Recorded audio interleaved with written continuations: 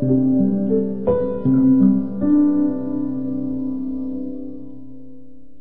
we continue our Advent series in the season on the promise. The Bible is full of promises from God's to God's people, and there is one life-changing promise we celebrate every Christmas. That is God's promise of a Savior named Jesus. So we continue to join us each week as we continue to look at the first of the second, this time of the four people, of the first people to see this incredible promise fulfilled. See, God promised in Isaiah's day was coming when a Messiah would arrive and usher in a government of peace. And the angels brought good news to the lowly shepherds and confirmed that a new and unexpected way to govern is coming to pass that will indeed bring peace on earth. Today we focus on the shepherds and the peace on earth. My brother Rick comes to bring the message this morning, was so gratefully able to preach, which allowed me to attend Hannah's concert, choral concert Saturday night, to have annual conference from 1 to 3 o'clock, 4 o'clock actually, on Saturday, and to be able to watch that big game after I got done with all that, and I'll be working on a sermon. So Rick, I appreciate your faithfulness always, and let's say a prayer over him as he brings the message today. Gracious God, as Rick brings this message today on peace, may it speak into our hearts. May it be the words you've given him to say, and may there even be something extra that you're going to pour into him now in these moments through the power of the Holy Spirit. Let our hearts be at peace, not from the absence of conflict, but from the presence of you. Speak into these words now, and let us both here and at home listen with ears that can hear. Everybody said together, Amen. Well, good morning, church. Good morning. Most of you are awake. That's good. Last week, we took a look at the first theme of this Advent season. It's called hope. We discovered a man named Simeon who had faithfully waited for the arrival of the promised Savior. Today, we're turning our attention to the second theme of Advent. You see that on our Advent wreath today. It is that of peace. I don't know about you all, but in a world of joy and peace of Christmas season, it seems to come at the same time every year as the level of anger and frustration increases. Christmas time is a time of joy and peace and hope. And when I go outside the church and sometimes in the church, just gonna say it what it is, you know. Sometimes even in the church, what we see is the frustration and chaos and anger that the holiday season and all of the craziness can cause. Every family wants to experience peace at Christmas.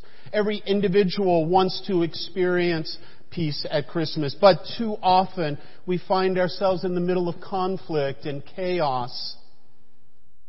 But the interesting thing is that much of the Bible was written by people who found themselves in the midst of conflict and chaos. The collection of Psalms, for example, is a testimony of the psalmist calling out to God to bring them peace, finding peace in the midst of the struggle. And it's this kind of give and take. Lord, I want peace. I want hope. I want all of this stuff. And then suddenly, thank you, God, for the peace that you give me. I'm going to speak about that in a second.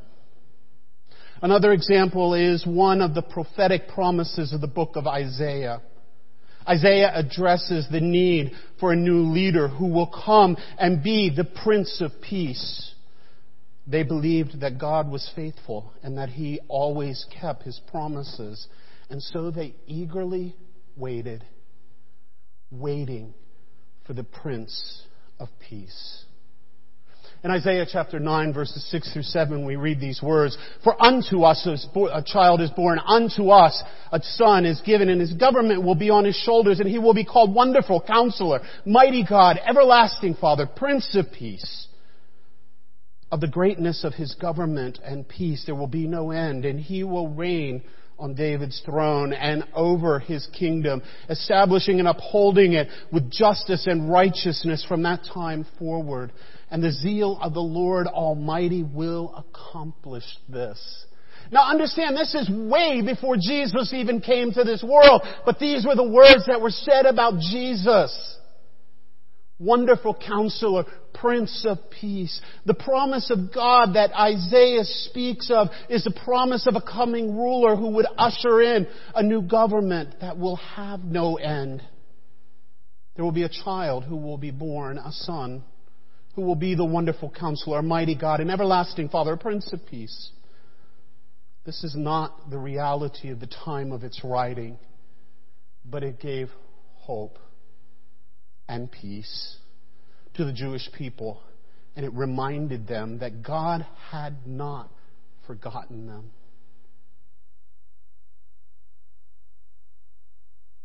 Take a look at the news.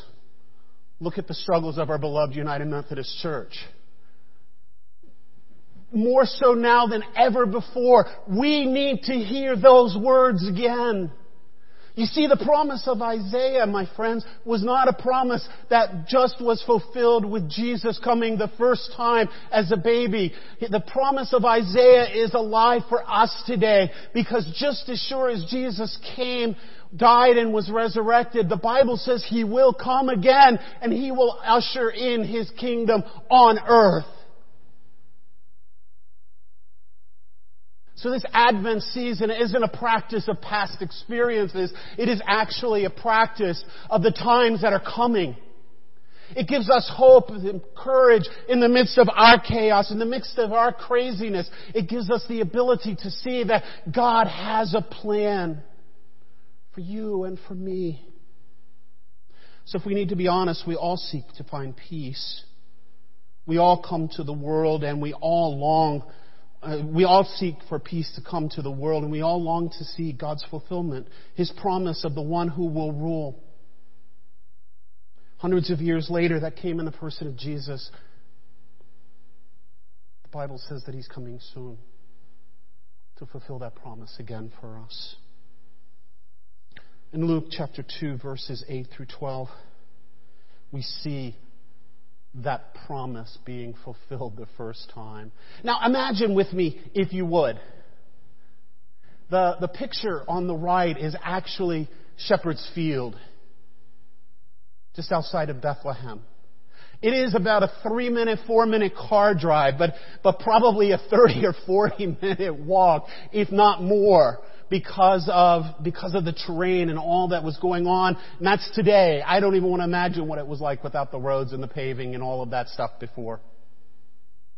Imagine, at night, these dudes were sitting around doing the work that they were supposed to be doing. Stinky, smelly guys taking care of stinky, smelly animals. Okay? And just on an aside real quick, we are called sheep. Don't take that as a compliment. Sheep are stupid. Sheep are hard-headed. Sheep need herders because they don't get it. All of those pictures of the nice, cuddly, no. They will bite you. They will sneak up on you and butt you. They will do... Does that sound like people? Wait a minute. They were taking care of these sheep. They were doing their job. Verse 8 says, "And there were shepherds living out in the fields nearby, watching over their flocks. And an angel of the Lord appeared to them, and the glory of the Lord shone upon them, and they were terrified. But the angel said to them, 'Do not be afraid.'" Stop. Whenever the angel of the Lord says, "Do not be afraid," be afraid. Your world is getting ready to be rocked. Okay? With me? "Do not be afraid," they said. "I bring you good news that will bring you great joy. Today in the town of David, a Savior has been born to you. He is the Messiah, the Lord. This will be a sign to you. You will find the baby wrapped in clothes and lying in a manger." So here's where we are. In the field outside of Bethlehem, there is a group of shepherds who are watching their flocks. Now typically, when you think about the shepherds in the Christmas story, we think of those cute little boys. Because it's little dudes that are always in the manger in the church. They're cute. They smell good. They almost behave. That's not who they were. The shepherds of the ancient Near East were anything but cute. They were sometimes considered the lowest of all of the Jewish society. They were a nomad group, which means that they just went from place to place. And really, the place that they called home was the place that they were at that particular point in time. They were generally single young men without children. They were considered second class and untrustworthy, and yet they were the first people to be told of the Messiah's birth. Let me say that again. They were not kings and queens. They were not the upper echelon. They were the workers of the world. They were second class, sometimes untrusted, but they were the first people that God came to give hope, to give peace in the midst of the chaos that was going on in that time. Why is this important to know? First, the peace of Christ is for everyone. We don't get to choose who is worthy of peace. The hope, joy, peace, and love that arrived at the time of the birth of Christ is not just for the powerful and perfected. The child who is born is for everybody, everywhere. The peace that will come with His leadership and rule, and not for the ones that are already in power, but for the ones that are scratching and clawing just to make it another day. You see, the promise of hope and peace of Christ is for all people, including, especially for those that are struggling in the midst of the chaos.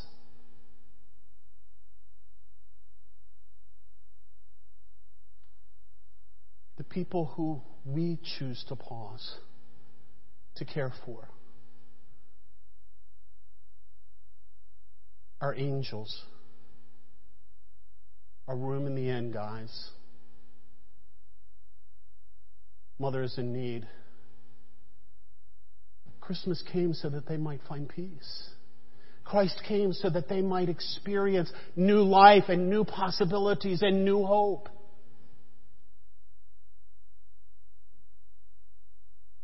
If you don't feel like you're worthy of peace, the peace that is found in Jesus, just know that you're in good company. There are a bunch of people that feel that way.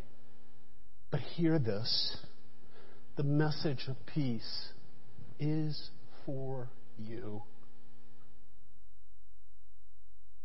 An angel of the Lord appeared to those men in the fields. Their first response was absolute terror. Be there too. I mean, just stop for a second and think about it.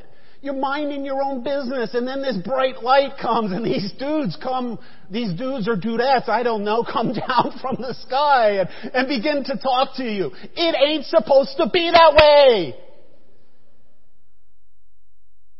They say, don't be afraid. Translated, find some peace here. Yeah, right.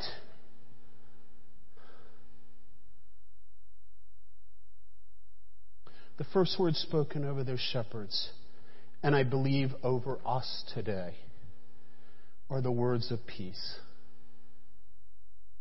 You don't have to be afraid, one translation said. My friends, though you're facing a painful situation, don't be afraid. God's with you. If you're facing something that feels insurmountable, don't be afraid. God is with you.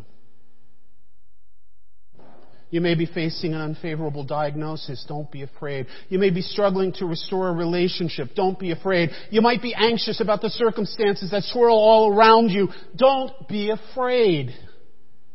Here's why. The angel says he brings good news of great joy and hope to all the people. I'm just going to be honest with you. Numerous times in my life when I worked in healthcare, and even more times in my life as a pastor serving congregations and now working for the general church, people will walk up to me and say these words.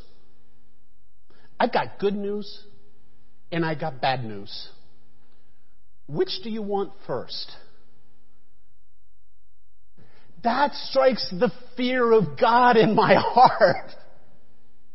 Because no matter how good the good news is, the bad news is there apparently, and they felt it necessary to bring me both. I always ask for the good news first. And the reason for that is I need to have something that will bring me peace before the chaos of the bad news comes. How about you? Maybe you could use some good news today because your spirit does not know peace. In the arrival of Jesus Christ, we are given the good news. Good news, and the good news is this: you have not been forgotten by God. Let me say it again. You have not been forgotten by God. In fact, He has come to be with you in the midst of your struggle. He was born in the city of David. He is the Messiah and the Lord. He is in charge. He is the King. He is the one you have been waiting for. So accept it. Find peace in Him because He has not forgotten you. Second thing. Ready for this? Chaos happens. Sometimes you didn't do anything to cause the chaos except your breathing. Chaos has a way of finding us. And we all, at least I always believe, that my peace is going to come once the chaos ends. That's not the promise of God. I believe the promise of God is that God will give you peace in chaos, in the middle of chaos. Peace is not the absence of conflict. It is the presence of God. Peace is not the absence of conflict or chaos. It is the presence of God. The peace that Jesus brings into our lives is not necessarily the absence of trouble. Instead, it is the confidence that we go through that trouble, that change, that possibility, not by ourselves, but with God. The kind of peace that comes with the fulfilled promise of old looks different than what we might expect. So many people today say, I look forward to a time when I can find peace. This, whatever, and you can put whatever problem you've got in your life right now in that blank. This, whatever, needs to go, and then I will find peace. Absolutely wrong. You see, true peace can be experienced in the midst of the chaotic world that we live in, when we recognize that peace is not about our circumstance, but it's about the one who is faithful to walk with us even through the most difficult times of our lives. I think back for a few minutes. Every so often, I take a few minutes and think about the craziness that was going on in Bethlehem. I've had the opportunity, and a couple folks from church will have an opportunity in January with me to go to Bethlehem and kind of walk around the streets. And today, Bethlehem is crazy. I can only imagine what it was like in the time of the census, when everybody and their brother, literally, was coming to town. The Bible said that in the midst of all of that craziness, the Son of God was born and peace came to earth. It wasn't after the census was taken. It wasn't after everybody went home. It wasn't after all the rooms had been cleaned and there were more spaces. It was in the midst of all of the nuttiness, all of the craziness, all of the uncertainty, all of the stuff, that the Prince of Peace came into this world. The angels brought good news. A child has been born in the town of David. He will be the better king who will rule with peace. Luke is borrowing from the prophetic promise of Isaiah and keying in on the time when the nation of Israel will know peace. I believe Luke speaks to us today. in the midst of all of the chaos, the pandemics, the craziness, the wars, the rumors of wars, the nuttiness, the arguments, the screaming, the yelling, all of the stuff that's going on in the midst of our lives. God, Luke is taking from the prophet Isaiah that the King will come and is coming and is here in the midst of us and will give us peace.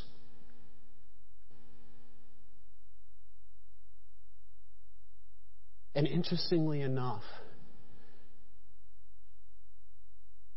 David was considered a pretty good king. But this time, the angels suggested it would be even better than David. This time, the baby who would be wrapped in clothing and lying in a manger was the God of the universe, who had moved into the neighborhood and decided to live among us. Eugene Peterson says it this way: the Word became flesh and put on clothes and hung out with us. That's who this Jesus is. Luke 2, verse 13 continues. It says, "Suddenly with a great cloud, a great company of the heavenly host appeared with the angel, praising God and saying, 'Glory to God in the highest heaven, and on earth peace to those of whom favor rests.'" The song ends by saying, "Peace will come for all who God's favor falls upon." So,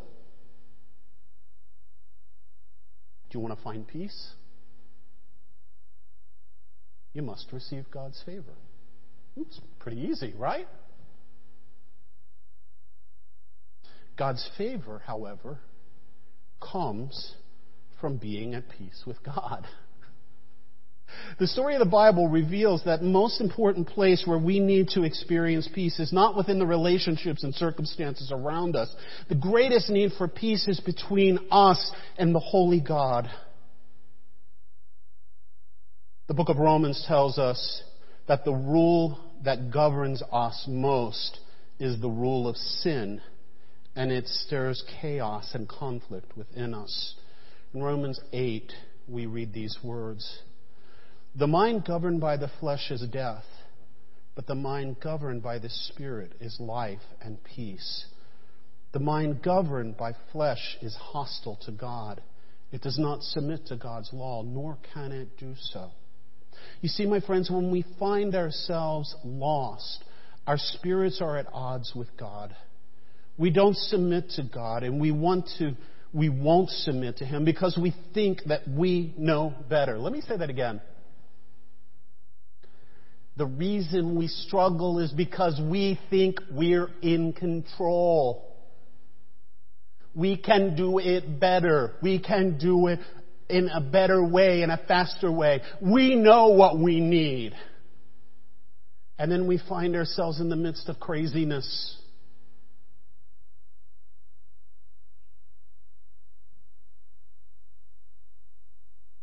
Anybody feeling a little uncomfortable? I am.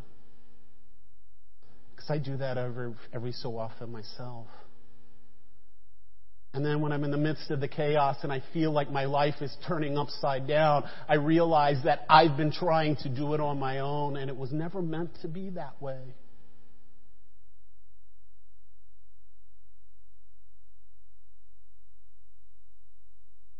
You see,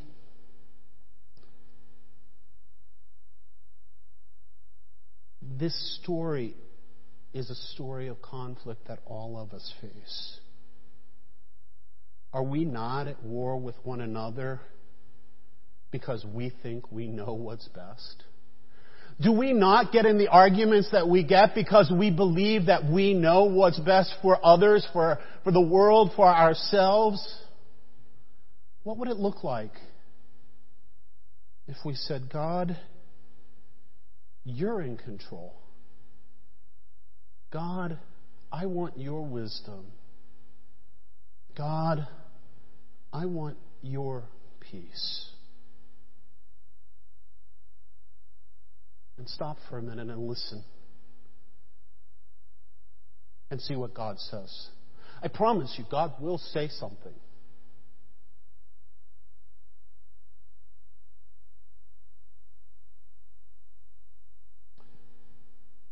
We are a people, my friends, who are struggling to find peace outside of the way that we live.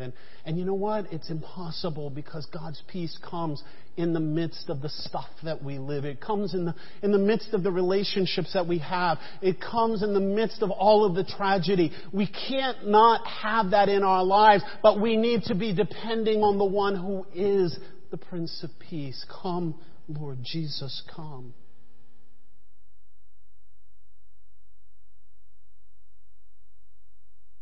St. Augustine of Hippo, in a very powerful prayer, once said, Lord and giver of all good things, the Magi traveled for miles to bring the Christ child the first presents. So may we, too, remember with thankful hearts the love that comes with each present we open. We also thank you for the love that you have for each of us. And we thank you for the many gifts that you have given us, especially the gift of life itself. May that be our prayer. God, we want more of you. Because as we receive more of you, then we find more hope. We find more peace. You see, the birth of this promised king is the coming of a new world, a new rule. And that rule begins in each of us, each day, in the midst of our hearts.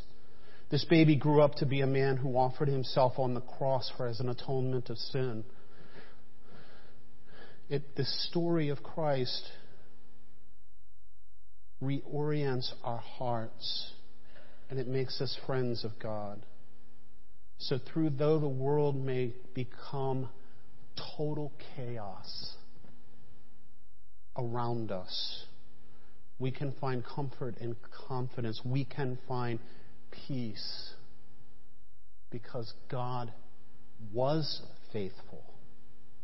God is faithful. And because God was faithful and is faithful, we can depend that God will be faithful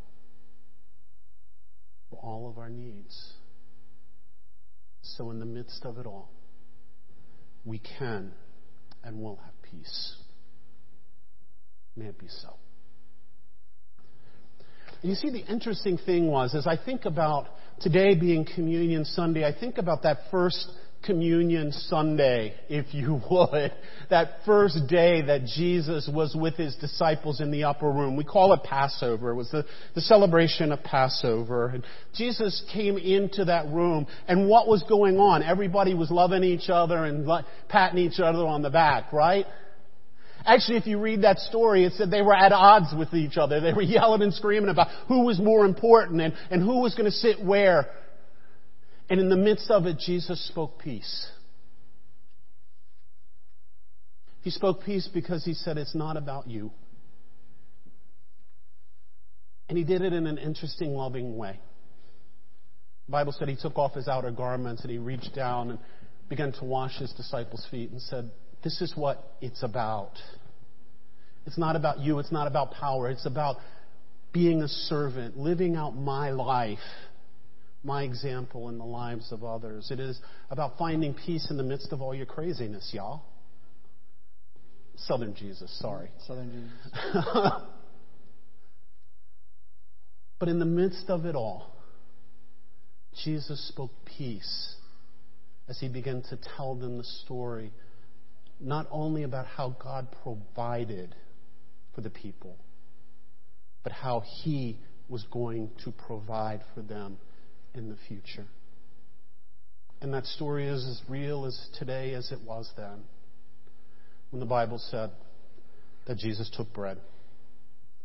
He gave thanks. He gave it to his disciples. He broke it. He gave it to his disciples and said, take, eat. This is my body, which will be given for you, for your peace. Shalom. Take and eat.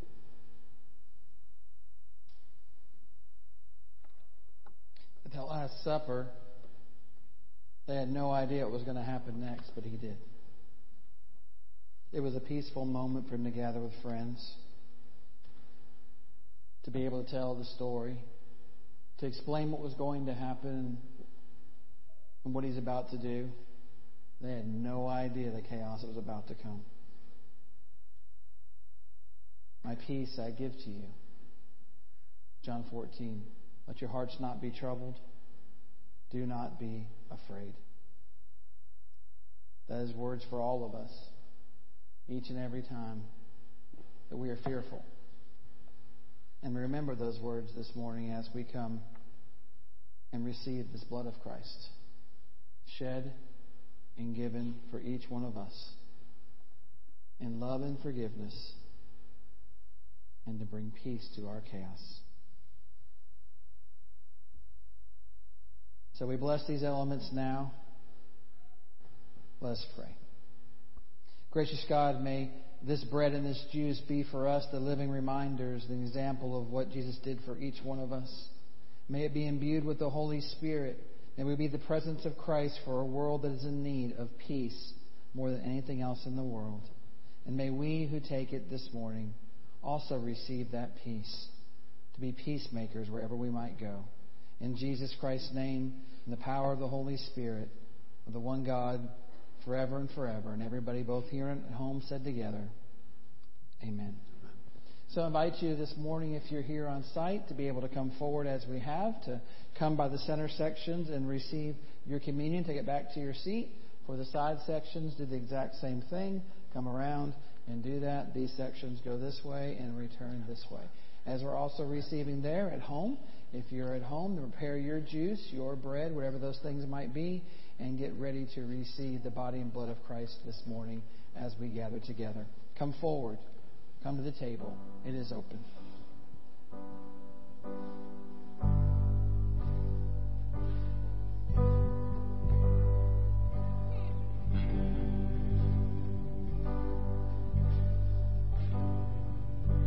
Mine eyes have seen the glory of the coming of the Lord. You are speaking truth in power. You are laying down our swords, replanting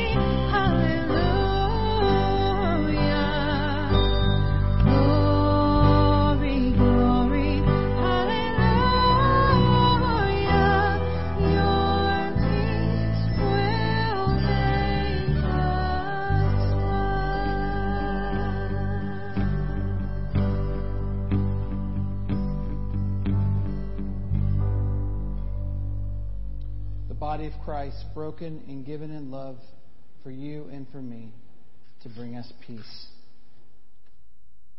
The blood of Christ shed for you and me in hopes of a new life.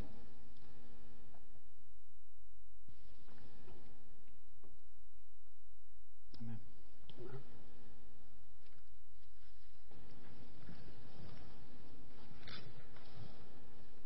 Benediction. Okay.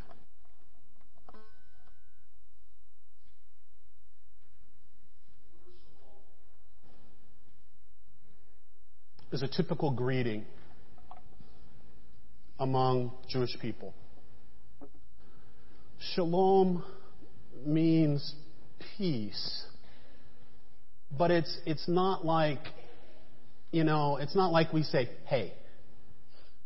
It really is a prayer every time you say shalom. You're saying, peace go with you.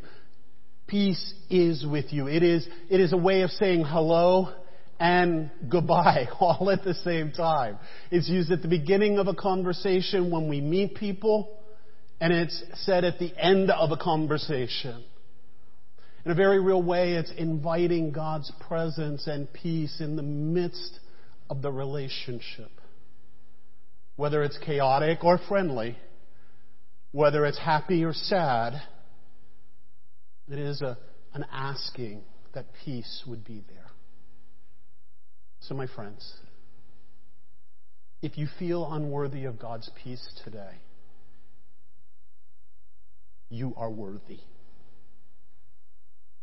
If you feel as if you are going in all kinds of turmoil and there is no peace, stop, breathe, and experience the peace that God promises will be there for you. As you go out into a world that is crazy, speak the word shalom, peace, to them so that they might experience God's peace. And may the grace and shalom peace, Father, Son, and Holy Spirit, be with you, each of you, this day and every day. Go, spread shalom peace. Amen. Amen. Let's stand and sing the first verse of Hark the Herald Angels Sing.